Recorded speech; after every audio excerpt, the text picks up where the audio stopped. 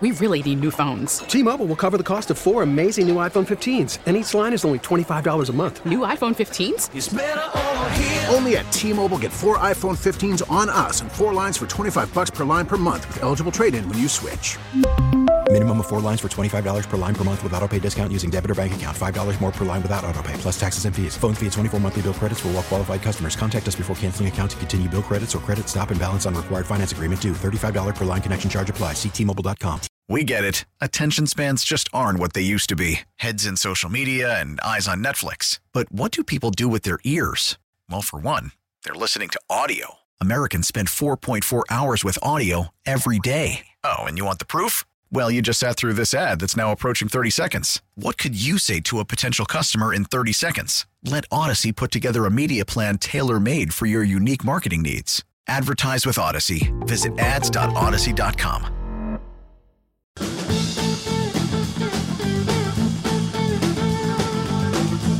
Hey, it's Bo Matthews. Welcome to my portion of the program here on the Voice of St. Louis, KMOX. A quick reminder that you can download the radio.com app to your phone so you can connect that to your Alexa or your car. Whenever you are traveling, you can take KMOX with you anywhere you go, even if you're going for a walk with the dog or maybe going for a bike ride. There's a cycling explosion going on. That's the headline.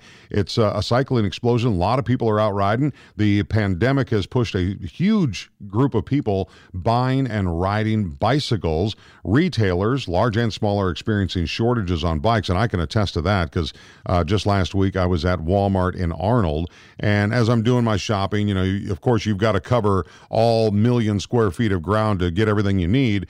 But I made my way past the automotive section and I made my way up to the sporting section, and all those racks where they normally have all those bicycles for sale on display were gone. Every single one of them was gone. I thought, I have been seeing a lot of people out there buying bicycles, and I'm guessing a lot of their bicycles might be made in China. So those boats aren't coming to America anymore, bringing those. But the cycling explosion is a real thing. A lot of people are buying them and riding them, getting some use out of them. Heck, if you've got an old bicycle, 10-speed, or maybe you have a big fat tire bike, you want to get out and get some exercise, it's a great way to do it. But retailers, large and small, are definitely experiencing shortages, and some specific models are back ordered until, check this out, October. But people who already have a bike but haven't ridden in a while may have to wait up to a week to get a tune-up done at their local bike shop. Of course, the Eureka bike shop that we talked to a couple of weeks ago on my program, business has been thriving because it's just a great way to get some exercise. But if you haven't dusted off your bike, maybe you want to do that. Get it out of the garage, get it off the hooks from the garage, and get it out there. And again, don't forget to take your phone with you because you'll have radio.com on your phone. Then you can listen to your earbuds and listen to KMOX in crystal clear digital sound. Other great news coming from KMOX.com is that Ted Drewes is hoping to reopen next week with new safety measures in place, of course. But owner Travis Dillon says they're not going to publicize an official opening until they think it's safe to do so. And I've driven by that building so many times, and it's like, come on, when is that going to happen? When is that going to happen? I saw on Facebook somebody had gone to Crown Candy and got one of their BLTs, the Monster BLTs. So these are promising. These are things that are starting to happen. Another thing, do you miss going to the mall? I mean, I don't go to the mall very often because we're all, trained to shop online now, but sometimes it's nice to go and just go for a walk, especially when the weather is questionable. The good news is St. Louis area malls are reopening starting on Monday. For more details on that story, go to KMOX.com. Now, Missouri casinos, they've made an announcement that they are going to be allowed to reopen June 1st. That's in the Missouri side. Alton Argosy, Casino Queen, no timetable as of yet for reopening. But, when I think about the things that I miss so much from not leaving the house, the quarantine, stay-at-homes, all these rules we're living by, I'm really just missing my favorite restaurants. The Hawthorne in Labadie, Missouri. Great place. And they're going to start opening up again. You have to check their website. They've got a great baked spaghetti that is over the top. But on KMOX.com, we have a food fight going on, a good old-fashioned food fight, and it's a burger battle, and we invite you to get your vote in. on what restaurant has the best burger. And actually, we've got a whole series going on. This month, it's casting your vote for the best burger in St. Louis, but we're going to be picking out different categories. But the month of May is all about the burgers, so you can go on and you can get your vote in for who has the best burger. Now, I've gone to several of these places, and I miss them all, although I've figured out how to do a pretty good job on my grill with a burger. But who has the best burger at which restaurant? The High Point Drive-In. Oh, it's such a cool place. I've been there within the last year, and the food was so good. But do they have the best burger? Max Local Eats, Seamus McDaniel's, Bailey's Range, Carl's Drive-In, Layla, O'Connell's Pub, 5-Star Burgers, The Dam, Village Bar, Olive and Oak, Capitol Grill. Who's got the best burger? If you've got an opinion, we want to hear about it, and all you have to do is head on over to KMOX.com to get your vote in. Now, we're going to continue that food fight, and that's going to begin in June 1st, the Deli Rumble. After that, the Battle of the Barbecue. Boy, that's going to be a knockdown, drag out. And the Wings Showdown in August. We're going to find out who's got the best wings in town in KMOX's Food Fight at KMOX.com. And I think this is really big news for a lot of people that are tired of being stuck at home or stuck in their backyard. Next week, the St. Louis County parks are going to be opening up to the public next week, which, you know, when you go out there, it's going to be a little bit different, too, because there are restrooms and indoor facilities and courts and shelters and exercise stations and playgrounds and skate parks. They will all remain closed, but the parks themselves will be opening. So I think that's good news. And for those of you that have been doing a lot of spring cleaning, maybe a whole bunch, think Marie Kondo. We did that last year. That was good. If you don't know what that is, the Marie Kondo way. Only keep whatever brings you joy. But if you've done some spring cleaning in recent past, heads up for you that Goodwill stores reopening and all the thrift stores. St. Vincent de Paul does a wonderful job, and Salvation Army has a great allotment of stores. And my wife and I we enjoy going to them and seeing what they've got, what people throw away that one man's trash is another man's treasure. And we've been doing our spring cleaning as well, like. Over and over and over, and selling a few things, which is good. But when you want to donate, we enjoy donating to St. Vincent de Paul. Again, we think that they do a great job. So there's a couple of things of good note to look forward to in the coming weeks as the country is trying to reopen in different phases. There's still a lot to be discovered about what's going on. But the mindset, our mindset is so important. Matter of fact, coming up on the show, there's a guy who, he's an escapologist, but he also can help you open up your mind. If you've ever dreamed of not only remember your dreams that you have, but to actually direct your dreams, Michael Telstar is going to join us. He's in Ontario, Canada. He's going to join us in the second hour on the program. Plus, there's a great book out called Ending Parkinson's Disease. And if you have a family member or a friend or yourself that's been touched by Parkinson's, you know how terrible it can be. Well, there is hope. And we've got one of the doctors that wrote the book, Ending Parkinson's Disease, coming up on the program as well. Another story, which is very sad, but Jeffrey Epstein, a billionaire pedophile, he committed suicide in jail back in August. Well, all of the hundreds of people that he violated over the many years, it's horribly sad, but there is a book out right now by Brad Edwards. He wrote a book about his relentless pursuit to bring Jeffrey Epstein to justice. And of course, he was brought to justice, but then controlled the situation on how he left this planet. But Brad Edwards is going to be a great conversation with him. Also, for those of you that have been doing Zoom meetings and new Facebook rooms, if you've been doing some of that, there is some work that needs to be put into it, because if you get onto a Zoom meeting and you see everybody's static face, there's a way to brighten it up or lighten it up and maybe come out of your shell. We're all kind of living in a shell right now, right?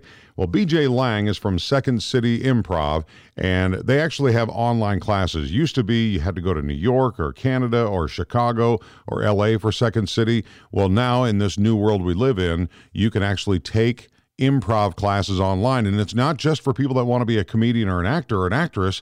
No, it's business people. It's people that are having meetings, like I said, on these video chats and stuff. There's a way to enhance that situation, not only for you, but the people that see you on their screen. So there's a lot to dig into, and I hope you can stick around and enjoy the program for the next couple of hours. Again, my name is Bo Matthews, and I really do want to urge you to download that radio.com app to your device, whether it's to your phone or tablet, so you can connect by Bluetooth all of your gadgets, whether it's your vehicle or your Alexa.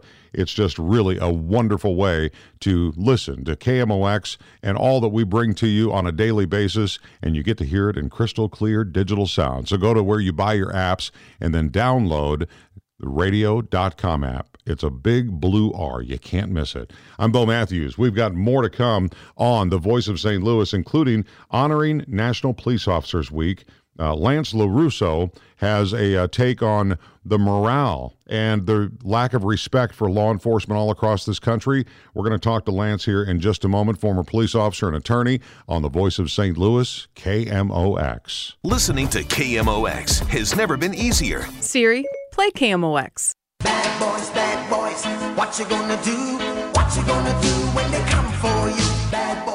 It's The Voice of St. Louis, KMOX, and this is National Police Week. It's a week that I pay a lot of respect to because I didn't have what it took to become a police officer. Although I mentioned it to my father, who was lifetime Air Force. I said, I was thinking about following your footsteps. And he says, nah, I don't think you're military material. I said, well, maybe a police officer. I'm a big guy. Maybe I'll be a good cop. He says, nah, it's kind of the same thing. He says, I don't think you got the material for it.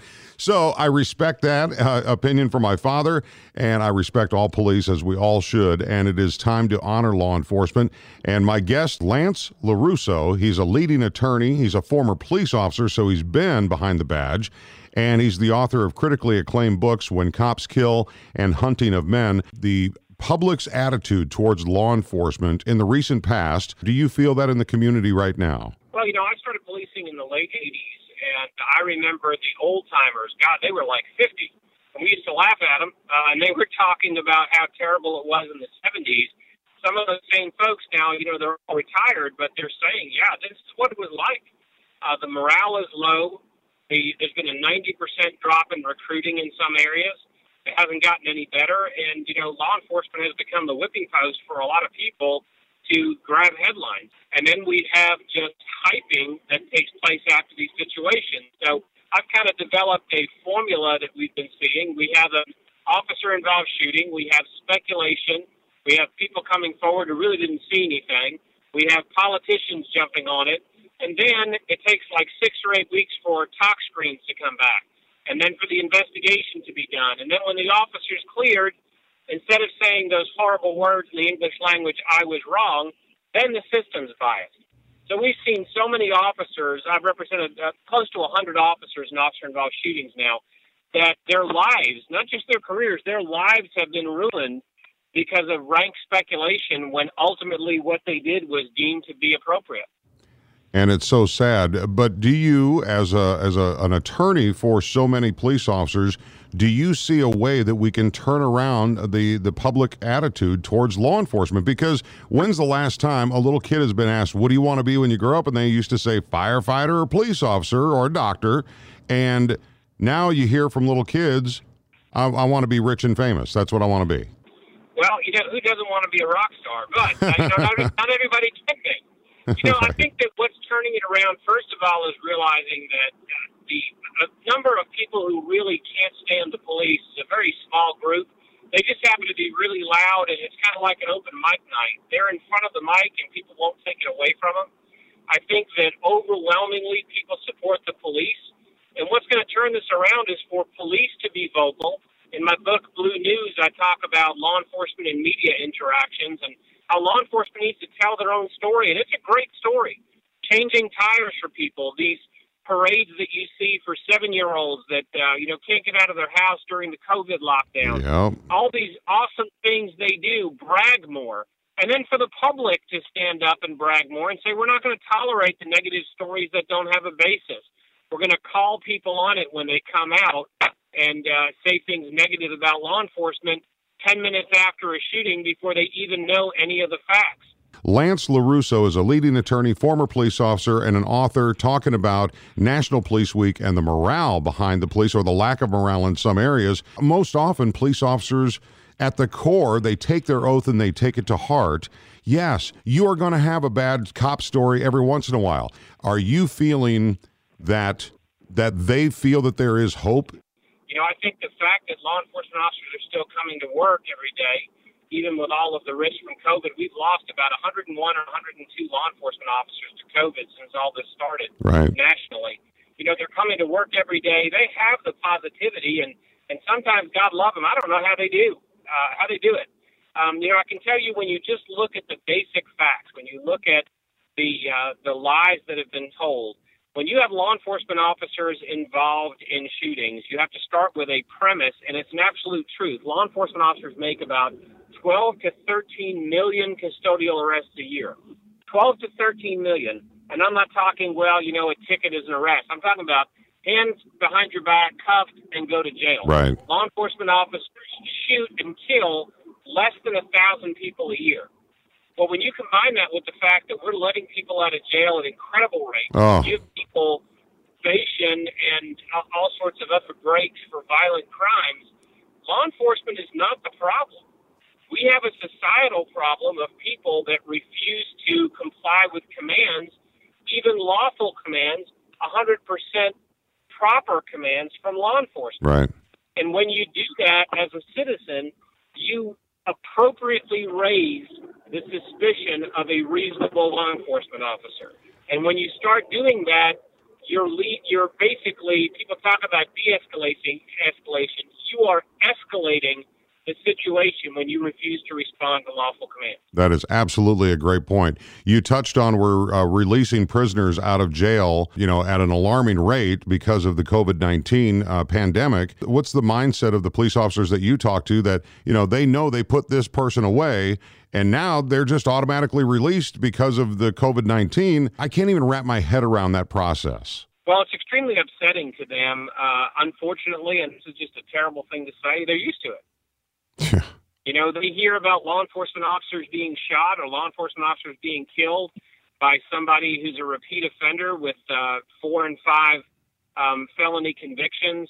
We had a state trooper a few years ago in Georgia who was killed by somebody who was given probation and for felonies in the double digits.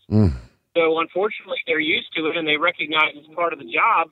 But, you know, the interesting thing, we have people wanting to fix a societal problem of too much crime.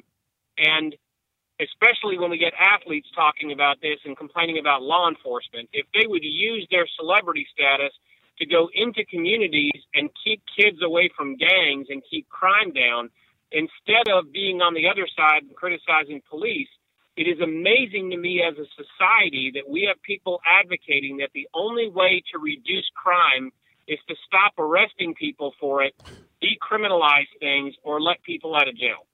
It's a crazy world we're living in.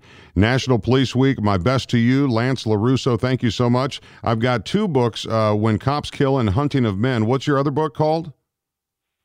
The other book is called Blue News, and the profits from Blue News and When Cops Kill, and also Peacemaking, which is about a cop's walk to Christ.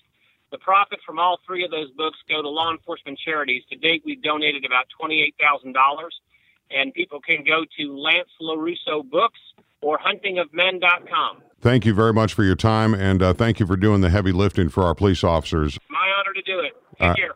Stay right there. When we come back, we're going to talk to BJ Lang. He is actually a guy from St. Louis but living in L.A., and he thinks that improvisational training could help you with maybe your next Zoom meeting, whether it's for business or for school. We're going to talk to BJ Lang from Second City Improv coming up next on the Voice of St. Louis, KMOX. T-Mobile has invested billions to light up America's largest 5G network, from big cities to small towns, including right here in yours. And great coverage is just the beginning. Right now, families and small businesses can save up to 20% versus AT&T and Verizon when they switch. Visit your local T-Mobile store today.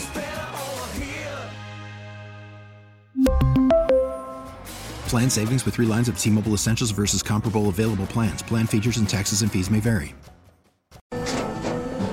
After the end of a good fight, you deserve an ice-cold reward. Modelo is the mark of a fighter. You've earned this rich golden lager with a crisp, refreshing taste. Because you know, the bigger the fight, the better the reward. You put in the hours, the energy, the tough labor. You are a fighter, and Modelo is your reward. Modelo, the mark of a fighter. Drink responsibly. Beer imported by Crown Imports, Chicago, Illinois.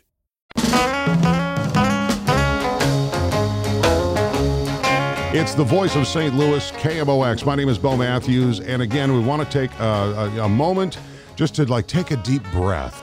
I wanted to, maybe find a little lighter moment in the show, and so I've been connected with BJ Lang. BJ is actually from St. Louis, not living in St. Louis now, but BJ Lang is working with Second City. You've heard that improv group, Second City. They're very famous, and a lot of people have made it to Saturday Night Live and that kind of thing. BJ, welcome back home, big boy. Thank you very much, Bo. What an honor to be on KMOX. I almost feel like I just need to pause and just see if I can hear the Cardinals game come through. Oh, boy. KMOX. Wouldn't that be a dream? Actually, BJ had a pretty good run with the Stephen D.C. show in St. Louis for about 4 years. What was the name you went by on the Stephen D.C. show? So back then, from about 2000 2004, I was the stunt boy for Stephen D.C. I went by the No Limit Honky because there was no limits to what this honky would do. And I remember some of those bits, actually, and boy, they ran you through the ringer, didn't they? They did. Dressing as a woman, going to the gynecologist, getting attacked by the police dogs, and, of course, my 2-year in court situation over at Southwestern Illinois College when I barged in on one of the professors during a history lecture. It was a fun time, bro. What else can I say? And you didn't get a felony because you went into the Air Force. Well, I didn't join the military until I was, you ready for this? Here we go. 35, bro. I was 35 years old when I enlisted into the Air Force Reserve. I always wanted to serve, so finally, after serving in Civil Air Patrol for many years, the Air Force Auxiliary, and putting on a uniform but not getting paid for it, I was like, you know what, I should probably do this. So became an Air Force medic. And yes, it did almost eliminate me from joining the Air Force because when they ran my background, obviously I had some stuff on there. Some no stuff. Let's call it stuff. Yeah, just a few things, Yeah, that gynecologist bit, I had to talk to psychologists when they were asking about my history, and they're like, wait a minute, what is this? And what do you mean you dressed as a woman and went to the gynecologist? I'm like, I was the stunt boy on a morning show. I was an intern in college. So it's what we're doing it for the art, Bo. We're doing it for the art. Exactly. Quality entertainment. So you're in LA now, living in Hollywood, and obviously every production is shut down, I believe. But you're out there chasing a dream. You want to be what? And what do you want to be when you grow up? Come on, BJ. I'm still thinking about that answer, but I'm your traditional actor, comedian, TV host. This is kind of my cup of tea, and following through, I studied theater in St. Louis at St. Louis Community College, and then moved up to LA, and eventually found my way through Second City and Improv Olympic and Upright Citizens Brigade, and studied improv. And I started actually in St. Louis, though, which is, if you didn't know this, St. Louis has a great, rich history with improv. This is where, before the Second City was created, the Compass Players started in St. Louis at Gaslight Square, and then they all, those guys from the University of Chicago moved up to Illinois and later formed the Second City. Paul Sills, Viola Spolin's son, and from there in 1959 it grew, and so there you go. Yeah. Have there been any productions that we would have seen you on? Were you an extra on anything? Because I was on. I was an extra on. Robert Stack had that show, Unsolved Mysteries. And get it out of here. I was. Terrified me as a kid. They paid me $50 for the day and all the pizza I could eat, and we filmed up in St. Charles. But not to bore you with that, have you gotten some traction, or are you doing any writing for any shows that we may see? I wrote a sketch, and I played in a sketch on Jimmy Kimmel. I played an alien. That's up. You can see that on my YouTube. That was a wow! while back. And, okay. Yeah, did a couple of things on Comedy Central. I currently work, so this is kind of interesting. I merged both my military and my acting background, and because I became an Air Force medic with my experience, I was able to not just come on and work as what they call a special ability background actor. And of course, yes, I've done some commercials and, some feature films, and I'll talk about that here in a second. But although people kind of crap on the idea of working as a background actor, I kind of found this mix, this convergence of both working with my medical background and my acting background. And on Fox's 911, I work as a medical advisor on the show occasionally. No way. Special. Yeah. So you'll see me a lot working in the background, but we show the director what would look real in the real world. Right. For instance, I worked on a flashback scene to Afghanistan where they were working in a MASH hospital that was set up. So I got to use a lot of my experience there, and I do that probably about every 6 weeks. But obviously, everything's kind of shut down. So we're talking with B.J. Lang. He's a St. Louis boy, even owns a home here in the St. Louis area, but lives in L.A. But here's what my first thought. When I thought of you and I thought of Second City and improv and how important that is. But let me tell you, since the evolution of where we're at in this world today, everybody is on Zoom. And I'm going to tell you, if you're not engaged, if you're not looking into the camera, if you're not doing some certain things like smiling, you look miserable on your Zoom meeting. So if you're a business person working from home, like a lot of people are, this is where Second City might come in handy just to make you more lively, because right now we're all living in this 2D world on a screen, right? That's exactly right. And this is the opportunity to be able to kind of embrace what's happening right now. We refer to this as an escape. It's like indoor recess for adults. And by the way, we're not just talking adults. We teach kids and teens and all that stuff as well, both in person between Chicago, Toronto, and Los Angeles. Yeah. But now that it's online, anybody anywhere could study at Second City and get the experience. And I need to mention, because this is really from my heart, Bo, that improv to me isn't just a performance skill. Yes, it's going to help you. Obviously, you and I working in entertainment, we need that skill set for that. But this is really about being able to connect with each other, have a little bit of respite from the craziness of COVID that's going on right now, be able to build on some interpersonal skills and collaborate. This is where collaboration comes alive. What we say, the language of agreement, being able to listen to each other, problem solve, and of course, just simply play, for lack of better terms. Everyone's familiar with improv from Whose Line Is It Anyway and Wild and Out and love things those like shows. That. But yep. Yes, great stuff. And a lot of my teachers were, on those shows.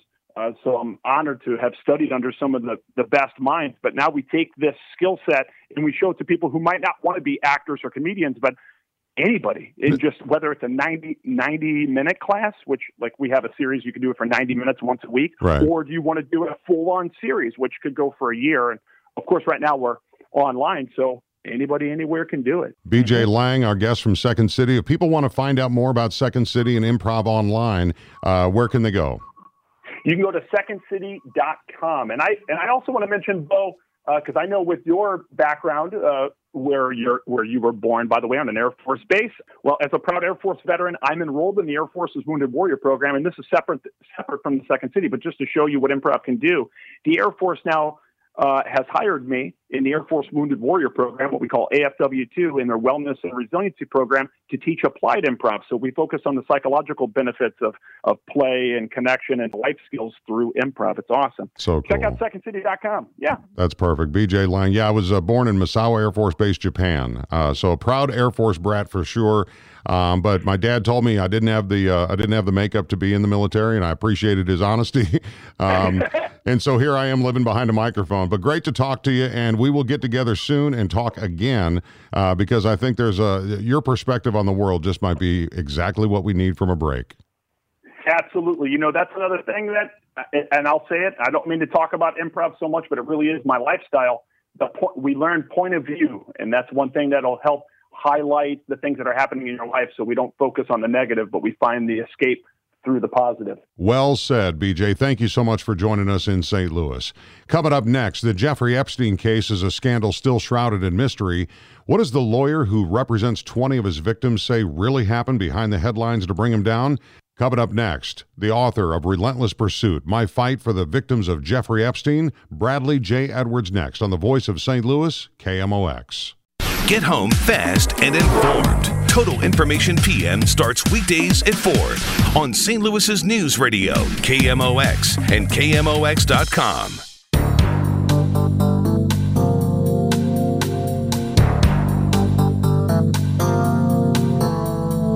It's the voice of St. Louis, KMOX. My name is Bo Matthews. A special opportunity to talk with Bradley J. Edwards. He is the lawyer for more than 20 of Epstein's accusers, Jeffrey Epstein, who has spent his life fighting for victims of abuse. And I think this is so important because there's no way to prevent future atrocities without recognizing what has happened in the past.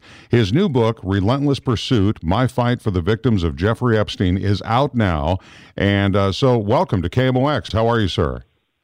I'm good. Thank you very much for having me on. First of all, how did you get involved with this case in the first place, and kind of your genesis of how this began for you? Sure. I started my career as a prosecutor, prosecuting bad guys, and left the prosecutor's office to open up a law firm representing crime victims in civil cases, which is already in and of itself a pretty niche practice. And I think I was one of the only, if not the only, with that type of a law firm in South Florida. Right. When I got a call that a crime victim wanted to speak with me about something important, and she came to my office. Her name is Courtney Wild.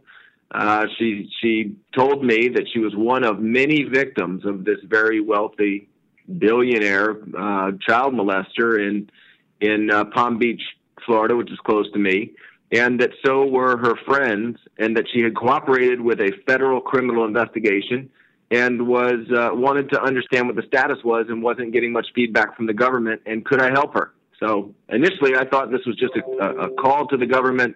They would tell me the status of this major case, probably tell me this guy's going to prison forever, and that would be it. And this was in June of 2008, and here we are in 2020 still talking. And we are. You have prosecuted the landmark crime victims' rights case, Doe versus United States, pro bono for more than 10 years. So this is really your personal mission, isn't it? Yes. Well, so when Courtney came to me, she told me that it was her and dozens of other underage girls who were cooperating in a federal investigation. I talked to the prosecutors who would not give me any information. I knew that all of the victims had a right to confer with the government and to be treated with fairness, and they weren't.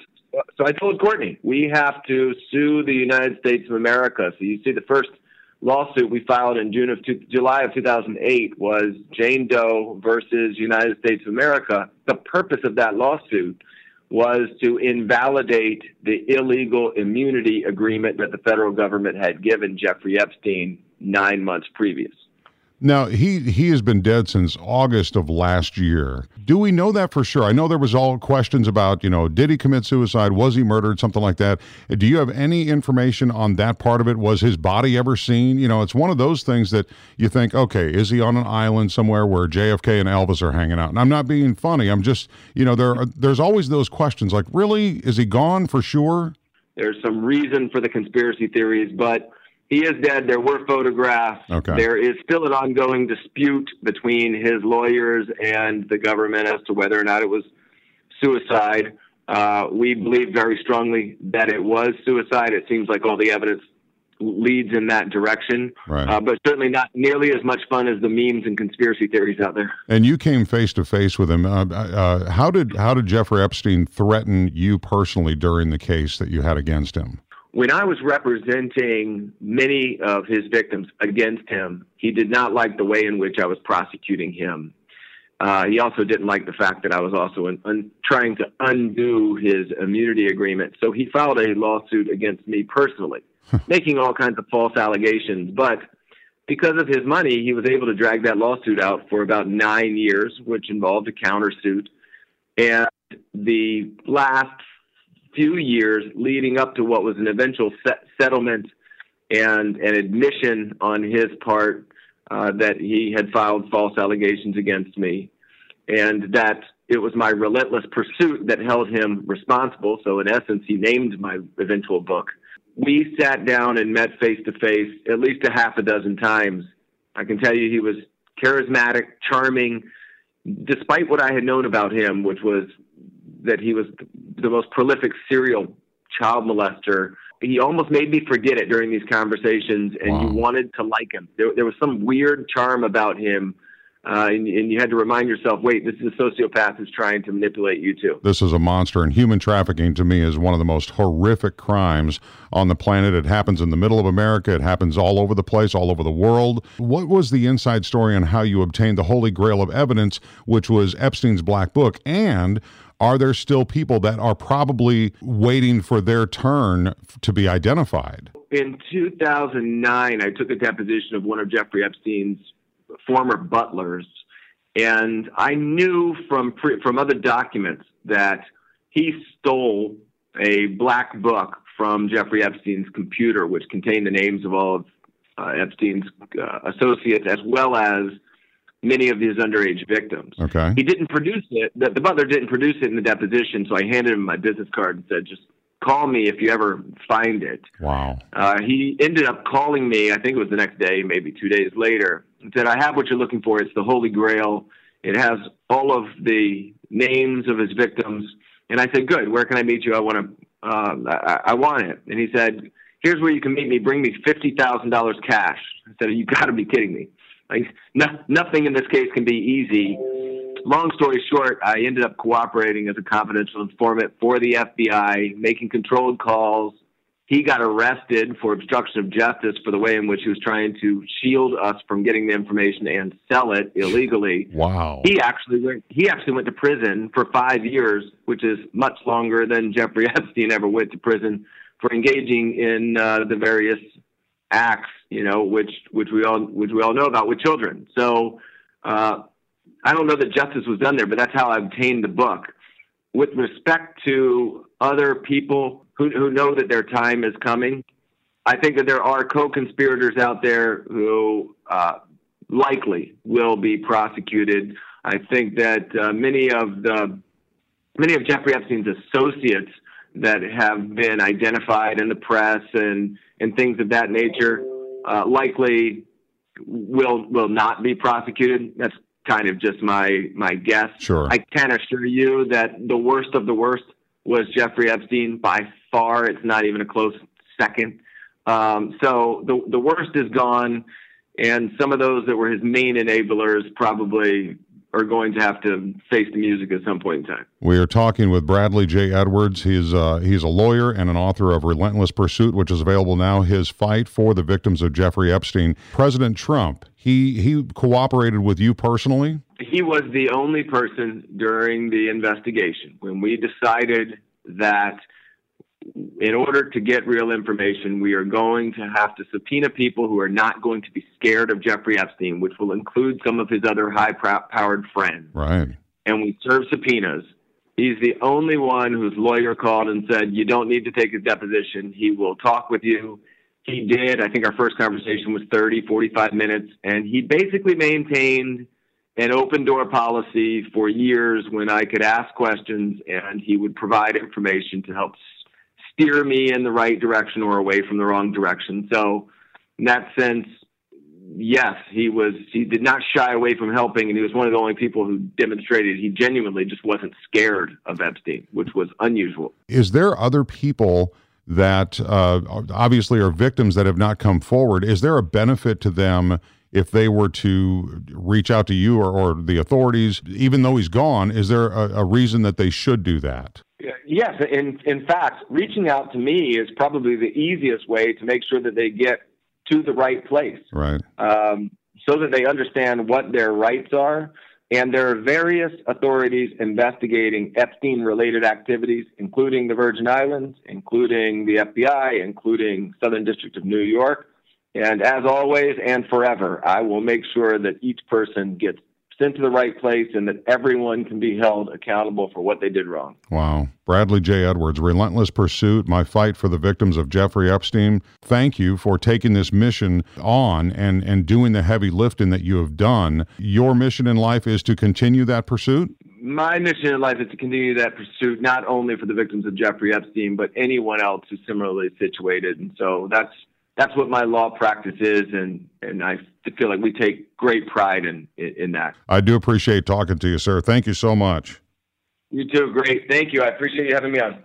Wow, what a first hour that turned out to be. Lots of stuff going on. And coming up in the next hour, if you felt like you've wanted to escape from this quarantine that we're all in, well, we're getting close to the state opening up completely, the city and the county, starting Monday is what they're saying. But coming up, we're going to talk with master paranormalist and former escape artist Michael Telstar. He holds several world records in escapology, and he specializes in mind over matter. That and a whole lot more is coming up on the Voice of St. Louis, KMOX. We get it. Attention spans just aren't what they used to be. Heads in social media and eyes on Netflix. But what do people do with their ears? Well, for one, they're listening to audio. Americans spend 4.4 hours with audio every day. Oh, and you want the proof? Well, you just sat through this ad that's now approaching 30 seconds. What could you say to a potential customer in 30 seconds? Let Odyssey put together a media plan tailor-made for your unique marketing needs. Advertise with Odyssey. Visit ads.odyssey.com.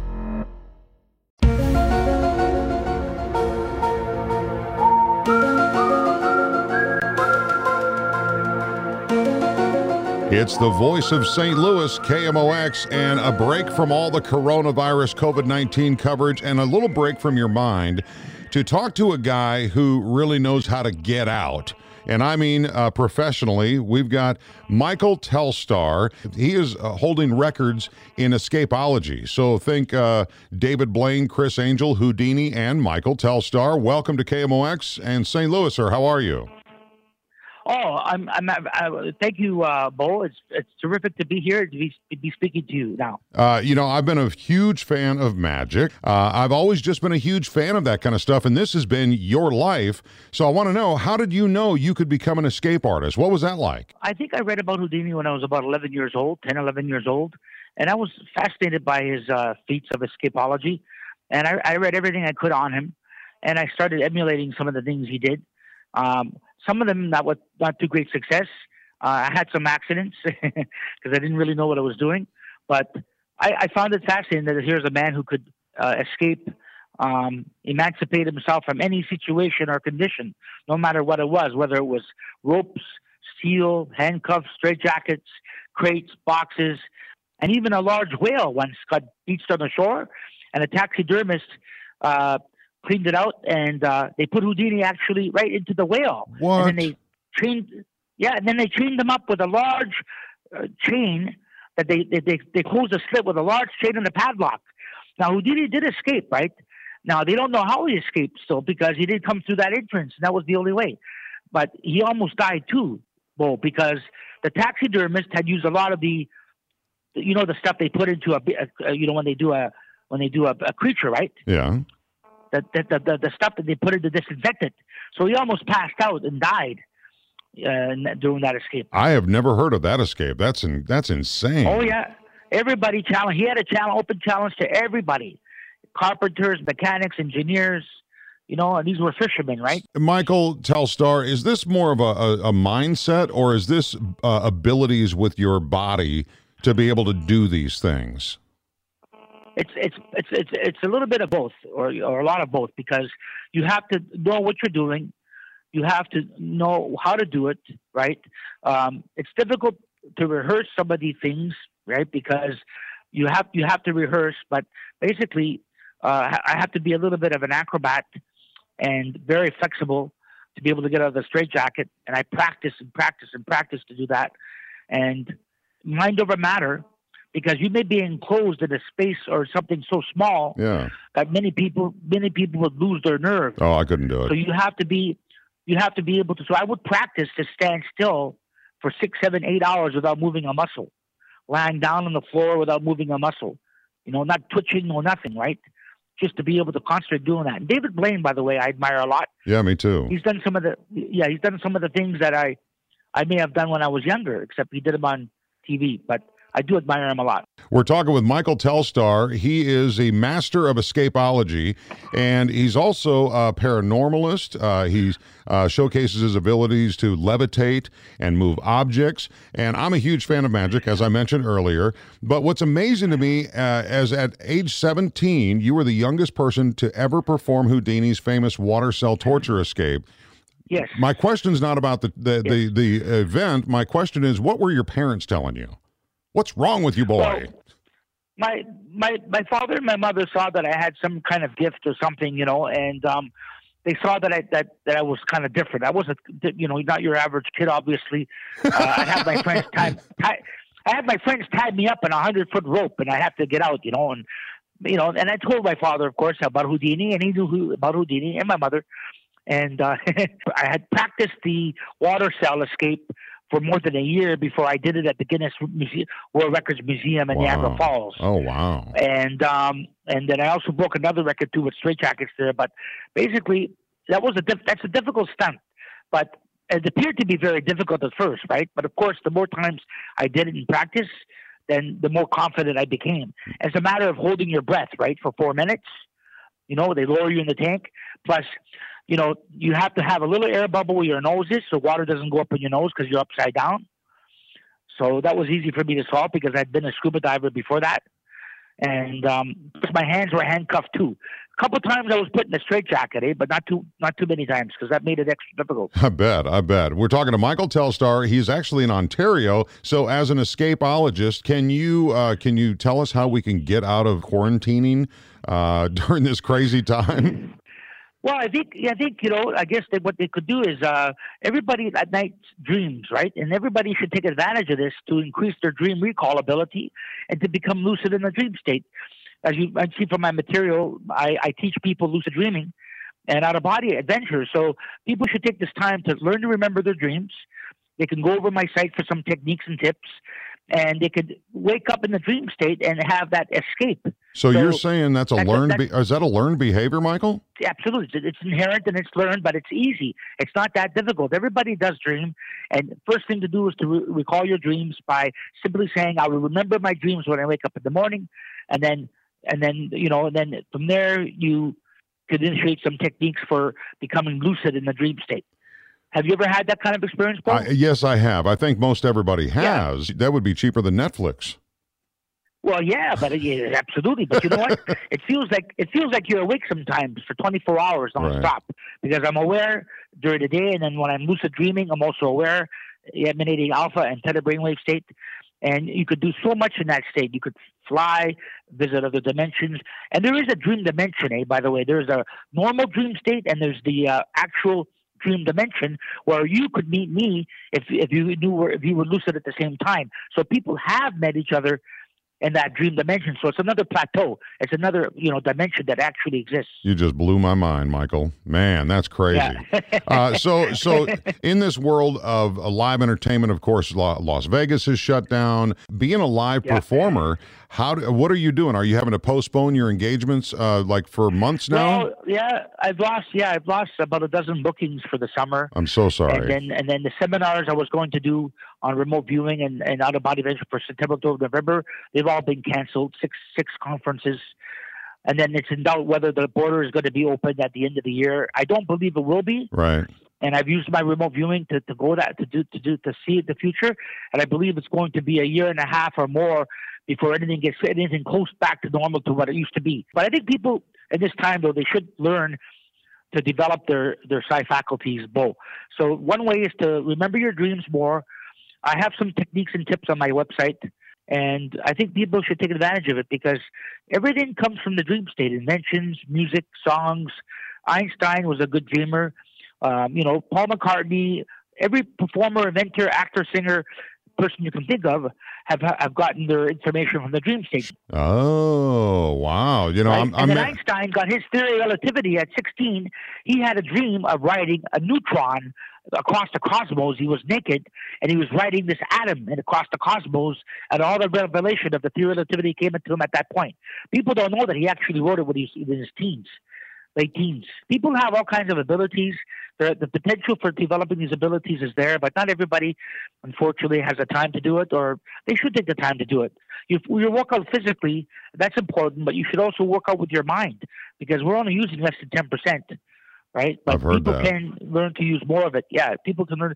So you get all the information comes to you. You don't have to go after it. It's already there that exists in the matrix, in the cosmos. So people to just let it go, just have to go to it, or just be there, and we'll come to them. For a long time, I believe that if you can envision it, you can attain it. This is Michael Telstar. You can learn more about Michael Telstar in a number of different ways, including his performances and how you can harness the power of your mind, as he mentioned, at michaeltelstar.com. That's 1 L and 2 R's. michaeltelstar.com. Michael, thank you so much, and I really appreciate your time and the escape of all the COVID headlines. It's been kind of a nice break, sir. And I enjoyed being on your show, Bo, and I hope you have me on again sometime. I would love to do that. Thank you very much. Next, brain disorders like Parkinson's are affecting people worldwide in record numbers. What have groundbreaking neurologists discovered that can end this pandemic for good? Yes, Parkinson's is a pandemic. Next, we'll talk with Dr. Michael Okun. He is one of a bunch of neurologists that have written a new book called Ending Parkinson's Disease, A Prescription for Action. It's coming up on the Voice of St. Louis, KMOX. Listening to KMOX has never been easier. Siri, play KMOX.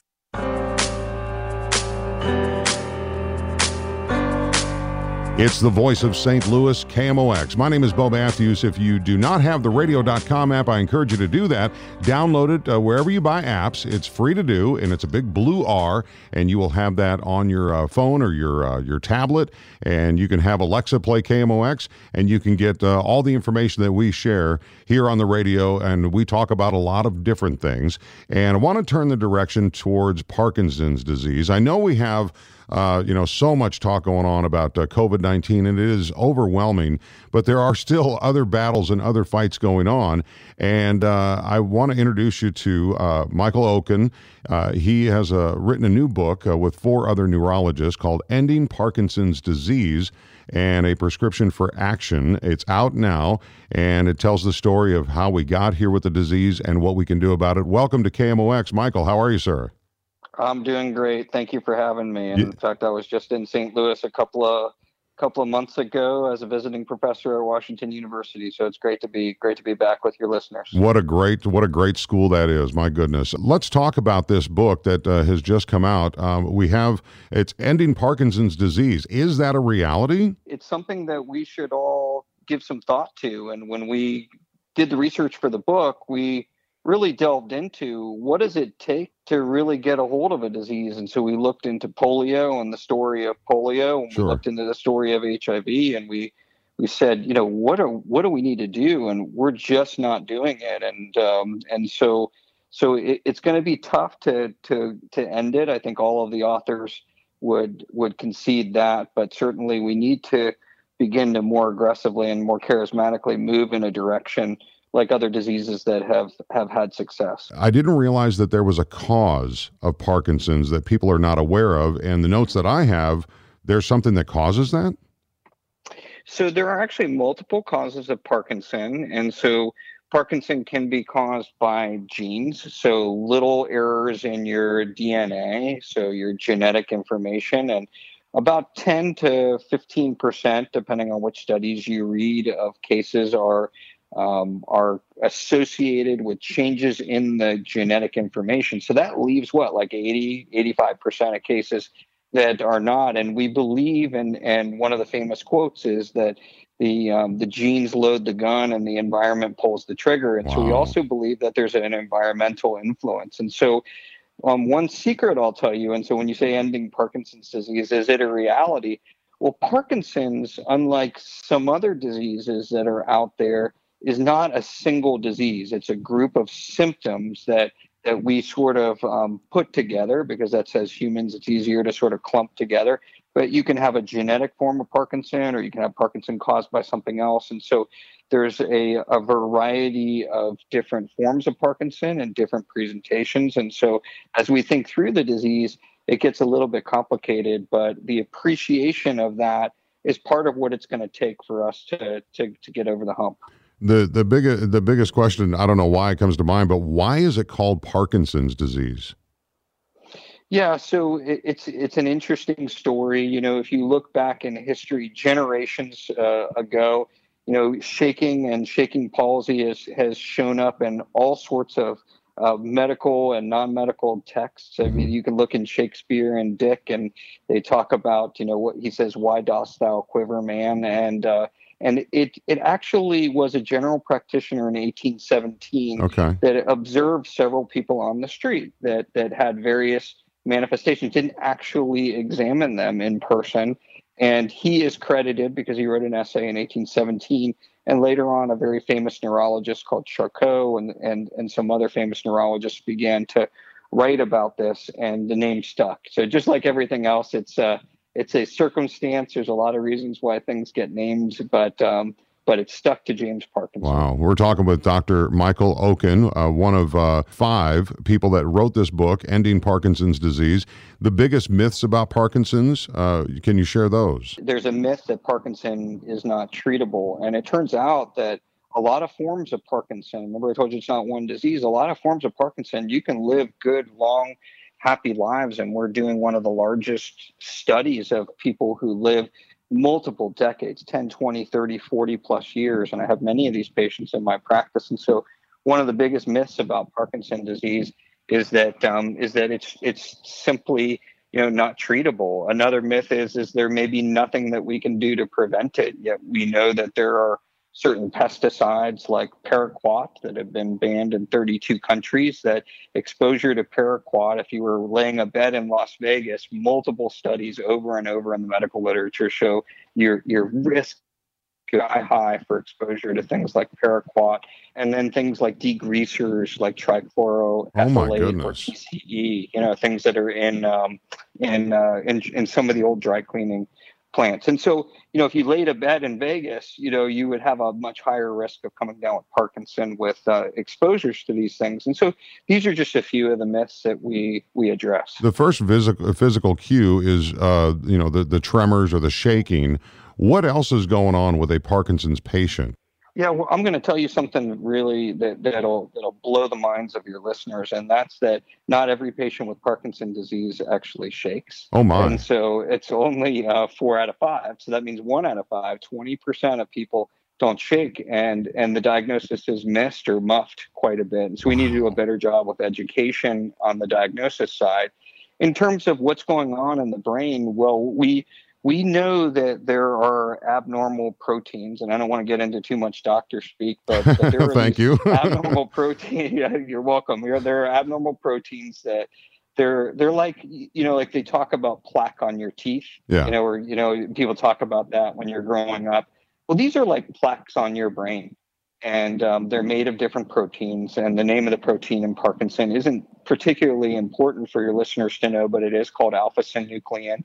And as these proteins deposit in various brain regions, they attack different cells like dopamine cells, but also other cells that are responsible for important aspects of not only how you move, but how you think and how you act. And so another myth about Parkinson's disease is that it's just a disease of dopamine and just a disease of movement. But the studies, again, if you went to Las Vegas and you made the bet, and you said, what's the most disabling features of Parkinson's disease? It would be what we call the non-motor features, the invisible features, the things below the tip of the iceberg that you can't see: depression, anxiety, sleep dysfunction. And that surprises people a lot. And if your doctors don't address that and they don't see that, then you could lead, not as good of a life or even a miserable life. And so it's so important that we break these myths. So in your studies that continue to, hopefully end Parkinson's at some point, maybe not in our lifetime, but, passing on what you learn to other doctors down the road, what do you wake up every morning thinking you're going to do next? Is it strictly medicines? Is it different dosages? This is your mission. What are you thinking about? Yeah, so I run a laboratory, as well, and we develop all sorts of different exciting and emerging technologies, and have been doing that for a couple of decades. And I still wake up every day excited about all the possibilities and the interesting areas, like the development of vaccines and neuroimmunology, and the development of the microbiome and dietary and interactions between the gut and the brain, and development and repurposing of drugs that could go after, some of these bad players and some of these so-called plaques that tend to hang around in the brain. And we develop different devices to listen to different areas of the brain. But, fundamentally, your question is about like, how do you get there? And so we studied polio for the book, and we studied the story of HIV, and these, real pioneers and activists, they were much more active than our Parkinson community is. I don't mean to criticize all my friends, because I've been in this community for a long time. No, I get it. I get it. Yeah, but so you said, what's the prescription? And in the title of the book, it's a prescription for action. Well, if you study those diseases, we came up with the acronym PACT: prevent, advocate, care for those who are suffering now, and develop the new treatments. And we've got to get more charismatic. We've got to get more aggressive. I mean, the group for HIV, they went to Jesse Helms's house and put a condom over his house, and he never voted against them again in Congress. They occupied the FDA building. They put quilts on the National Mall.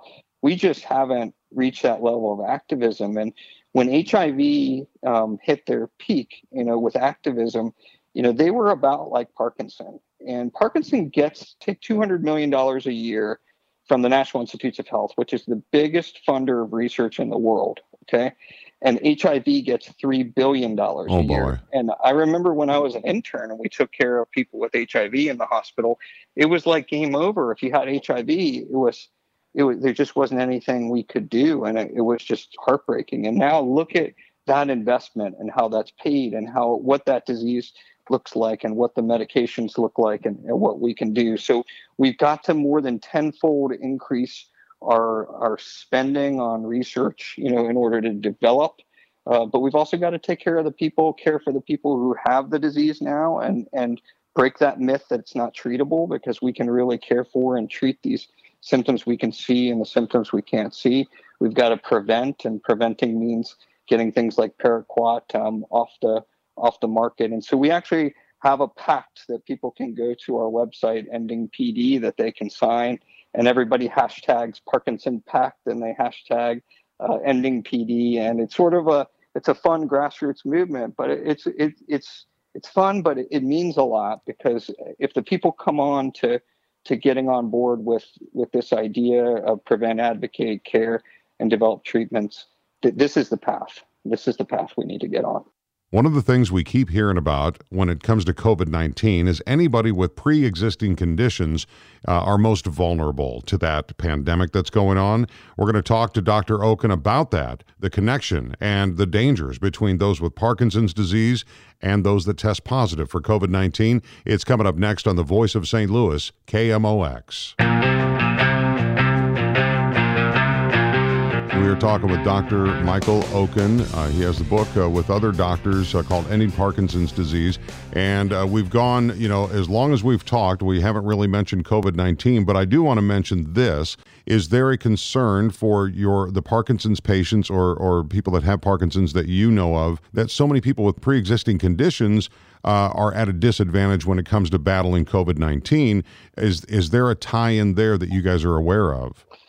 Yeah, absolutely. Thanks for bringing that up. I think it's really important for everybody listening that has relatives with neurodegenerative diseases like Parkinson to understand what the risks are and how big the risks are. And there is some misinformation. And the Parkinson's Foundation, I've been doing their medical directorship since 2006. We got on and we've been doing these Facebook Lives. And to give you an idea how much information people need, the first Facebook Live that we did on coronavirus, right as the virus was hitting, 75,000 Parkinson patients got on that Facebook Live. And so we've done this 5 or 6 times. Yeah. We have a free helpline for patients at 1-800-4PD-INFO. And we are really trying to explain what the risk means. And so we actually don't have data. So don't believe anybody that says they have data when they don't. We don't have data. A lot of fake news out there, buddy. Yeah. Well, there's a few things out there, right? So there's a lot of data that says that there's increased risk of getting COVID if you have Parkinson's disease. I haven't seen a single shred of data that says that. But what your listeners should know is that if you have Parkinson, so your immune system's in pretty good shape with Parkinson, but if you have Parkinson and you get COVID, your risk of recovering is higher. I mean, You're at a higher risk because of the Parkinson, because your lungs don't work quite as good, because Parkinson patients can get more pneumonias. They don't move quite as well. Some do, some don't. But the risk of recovery is much is much harder. And so we actually set up a page at the Parkinson's Foundation at parkinson.org/coronavirus, all one word, coronavirus. And we've got all this information for patients out there to try to make sure we're getting accurate information. And I tell people, call your doctor right away if you have symptoms so you can get tested, and then they can advise you. And we still try to keep you at home if we can. So I have a lot of Parkinson patients that I care for all over the country. When they get sick with COVID, we try to keep you in your home and try to do all the right things and see what we can do. But it's still very much prevent. And so stay home, wash your hands, get rid of those friends that are annoying you, close the door, get deliveries. And it's like being in the mob, right? Lay low for a few months. Witness protection program. Yeah. I bring that up because, when this all started coming on and the White House coronavirus, task force was talking about the billions and the now trillions of money that they're throwing at the vaccine. It kind of broke my heart because I lost my mom to cancer many years ago. And I thought, gosh, if the country would throw that kind of money at cancer, where would we be at that battle? And now you have a mission you've been on for many years with ending Parkinson's disease. It probably made you feel that, okay, yes, this is a pandemic for the entire human race, but it's like, wow, if we could have just got some of that, we might have made some headway in our fight. I take your point. It's very disappointing to us year after year as we seem to be fighting for peanuts to try to move the needle in a significant way. And so we don't even need an investment of trillions of dollars to get there. But the big question that your listeners should think about is, what if we don't do anything about neurodegenerative diseases like Parkinson and like Alzheimer's? Well, in you and I's lifetime, there's a 1 in 15 chance we're going to get Parkinson's disease. 1 in 15. Wow. So if you were in a classroom of 30 when you grew up, 2 people that one of them might be you in that class is going to get Parkinson's disease. This is huge. And in fact, with the growing and aging population, and age isn't the only thing that's driving this. Industrialization is driving this growth. There's a lot of reasons why we're seeing more and more Parkinson. It has now become the most rapidly growing neurological disease, period. Really? Rapidly growing neurological disease, period. We don't completely understand why, and it's not just from aging. And so we get into this discussion a bit in the book, but it's a little bit scary. And if you look at the numbers, it's more than linear growth. It's logarithmic growth, kind of what you're seeing here in this pandemic. It's worrisome because it can bankrupt the healthcare system. And I'll tell you, your listeners, an interesting fact that we had pondered one of the titles that had come across with the publisher was the Parkinson pandemic. And we talk about the Parkinson pandemic. In fact, I talked about it in one of my last books, but back in 2013. Pan means all, demos in Greek means people. And so Parkinson's disease and many other diseases actually fit the definition of the word pandemic. Wow. But the word now has been now pulled over by the World Health Organization, and people widely recognize it as being associated with infectious diseases, which I think is appropriate. But if you look at the definitions of pandemic, some but not all diseases fit them, and Parkinson, certainly with its rapid growth, fits all of the defining characteristics of a pandemic. And so we actually talk about that in the book. It's kind of an interesting history. The word it's a Greek word. So the book itself, is it good for anybody that has a family member that has it, or not necessarily? Does it read more like a medical book for, is this a doctor that's going to be reading this book? Who would be your best customer to pick it up? Well, I'm going to tell you the God's honest truth because I've written a lot of boring books. I've written 12 books. So this one is the least boring of the group because it's not just, medical speak. It reads a lot more, like a story. Sure. And a lot, and it tells the story of polio. It tells the story of HIV. It comes to a point. It brings you, kind of crescendos and decrescendos. It brings you to that desire, and then it builds you up to what can we do, and makes the points very sharply as to why the PACT, Prevent, Advocate, Care, and Treat is the path forward, and why that is. So it's kind of a little bit Malcolm Gladwell-ish, if you like him as an author. But I think it's a good read, and certainly my family members who won't read anything that I wrote have enjoyed it. So I think that's probably as good of an indication as anything. That's an endorsement your right wife there. And other family members are willing to read it. Right. So. Is there an audiobook version of it as well?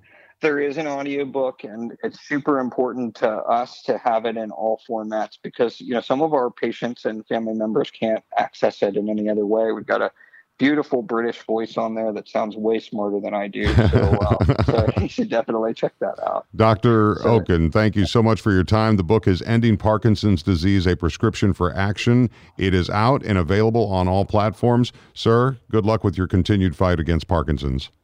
Thank you. Good luck, and really enjoy the city of St. Louis, and keep that chess corridor going. My son has his chess master there in St. Louis, so call out to all the great chess you have there. So take care. That's awesome, and come see us again soon in person. Okay. Will do. There is one thing that I miss just as much as going to my favorite restaurant during this time that we're all living through is live music. And I'm talking about the national acts, but I'm also talking about the local musicians that we have. We have such great musicians here, great groups, great solo performers, great writers. Well, we're going to check in with probably one of the most well-known artists of the St. Louis area, Johnny Holsom.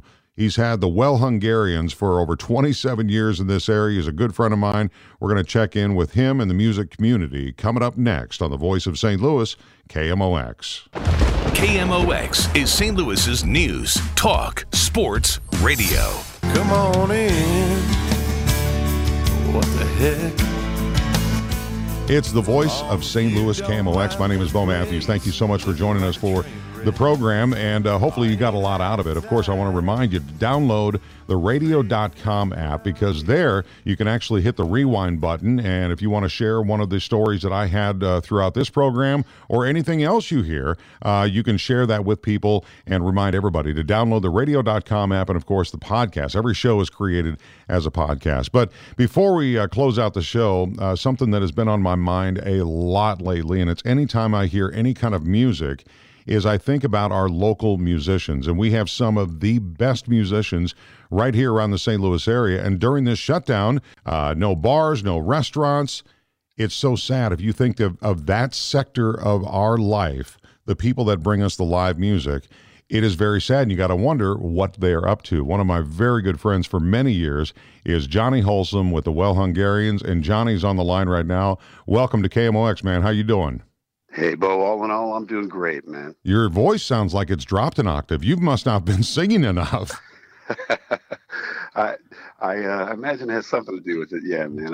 As much as I'd love to be singing every day like I typically would, there's been a lot of rest for me and a lot of people when it comes to our voices. Before I reached out to you, I have to tell you, of all the times that I've seen you guys play, the Well Hungarians have done massive New Year's Eve parties and Halloween parties and weddings and private engagements. You guys were probably, I think you're one of the most well-known local acts in St. Louis. And I've got to ask you, when did you first find out that, we're going to be shutting down the band for a while? Where were you? Do you remember? I do. We were at we have a couple of regular weeknight venues where we perform, and the buzz was going on. A few days out, they're talking about closing the state. They're talking about closing this, that, and the other, and it became apparent very quickly that it was the real deal and was going to have a very adverse effect, not just on us and our industry, but on a lot of different industries. Absolutely. I remember seeing the video footage of Mark Cuban at a basketball game, and it showed him looking at his phone and him looking up and looking at his friends like, what? They're shutting down, because the NBA was the first one to shut down. Yeah. But on a local level, we have so many bars and nightclubs around our area, and you've played at every one of them probably.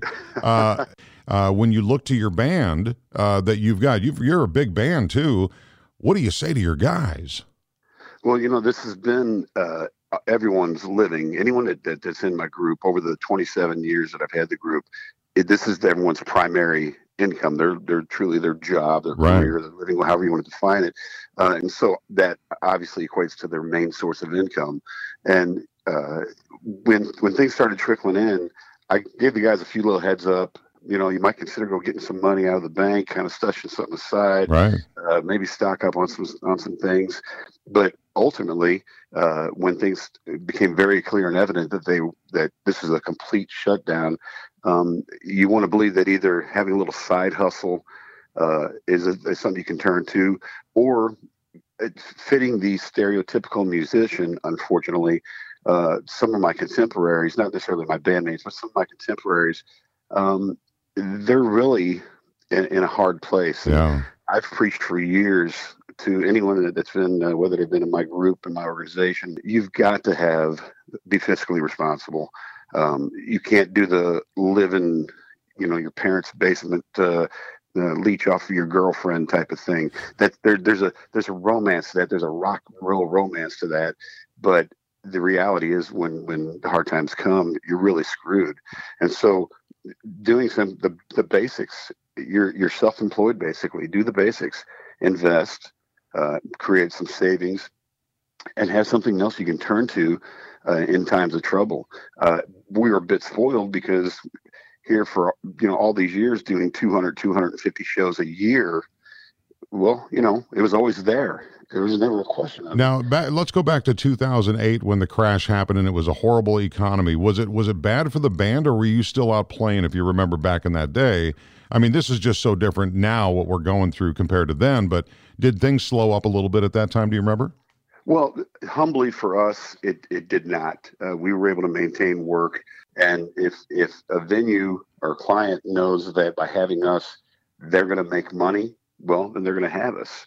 And so that's where having a very dedicated following and doing the proper marketing things that any band should do, that any business should do, is going to ensure that you have a room full of people who are spending money. In times of desperation, times of trouble, times when things aren't right, people still want to be entertained. People still want to go have a drink. People want to socialize to forget about all of that crap of life, right?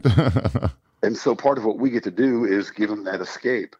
Because this is kind of an ebb and flow business. While we're pretty consistent with our schedule, with our work, there are times where things kind of maybe slow down and pick up again, and that's just a very cyclical and seasonal thing. Sure, of course. And so now as things are starting to open up again, one of the reasons I wanted to reach out is because I did see on your Facebook page that you are still booked in June. Where at? Down at the lake? Yeah, we'll be back down at the lake at Shady Gators on June 26th and 27th, and it's really weird to think that we still have no confirmed shows between now and that time. Some of the venues are going to start to have a little bit of entertainment, but given the restrictions both in Illinois and Missouri, if a place can only have 50 people in their room, a club or bar has to ask themselves, is it worth having a band in here, paying a band to just have 50 people? Is it an economical, smart decision just to stay open? But, well, hey, man, I appreciate you checking in. Johnny Holsom of the Well Hungarians, my guest. I wish you luck to not just you, but all the talented musicians in St. Louis, man. Just stay strong, okay? Bo, very grateful, man, for the many, many years that you've supported live music in this town, that you've been there for all the musicians and the venues in this town. You're a man that should be, accolades should come a lot more than what they've come to. Oh, man, no. You're the light, I'm the moth. I just, you started the band, I show up. Brother, I'm so very grateful, man. And the thought that you'd even check in on us, that's so cool. We're all doing good. Everybody keep their heads up, and as soon as the people are ready to have it and they're allowed to have it, we'll be out there with music for another 27 years. Dang right. When can we? Where can we find you on Facebook? What's your handle? Just Well Hungarians? Well Hungarians, yeah. Perfect. Okay, that's going to wrap it up for this week's show. Thank you so much for tuning in to the Voice of St. Louis, KMOX. My name is Bo Matthews. Be safe, be well, and keep it moving. T-Mobile has invested billions to light up America's largest 5G network, from big cities to small towns, including right here in yours.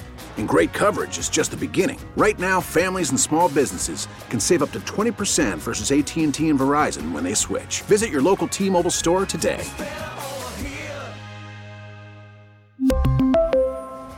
Plan savings with 3 lines of T-Mobile Essentials versus comparable available plans. Plan features and taxes and fees may vary.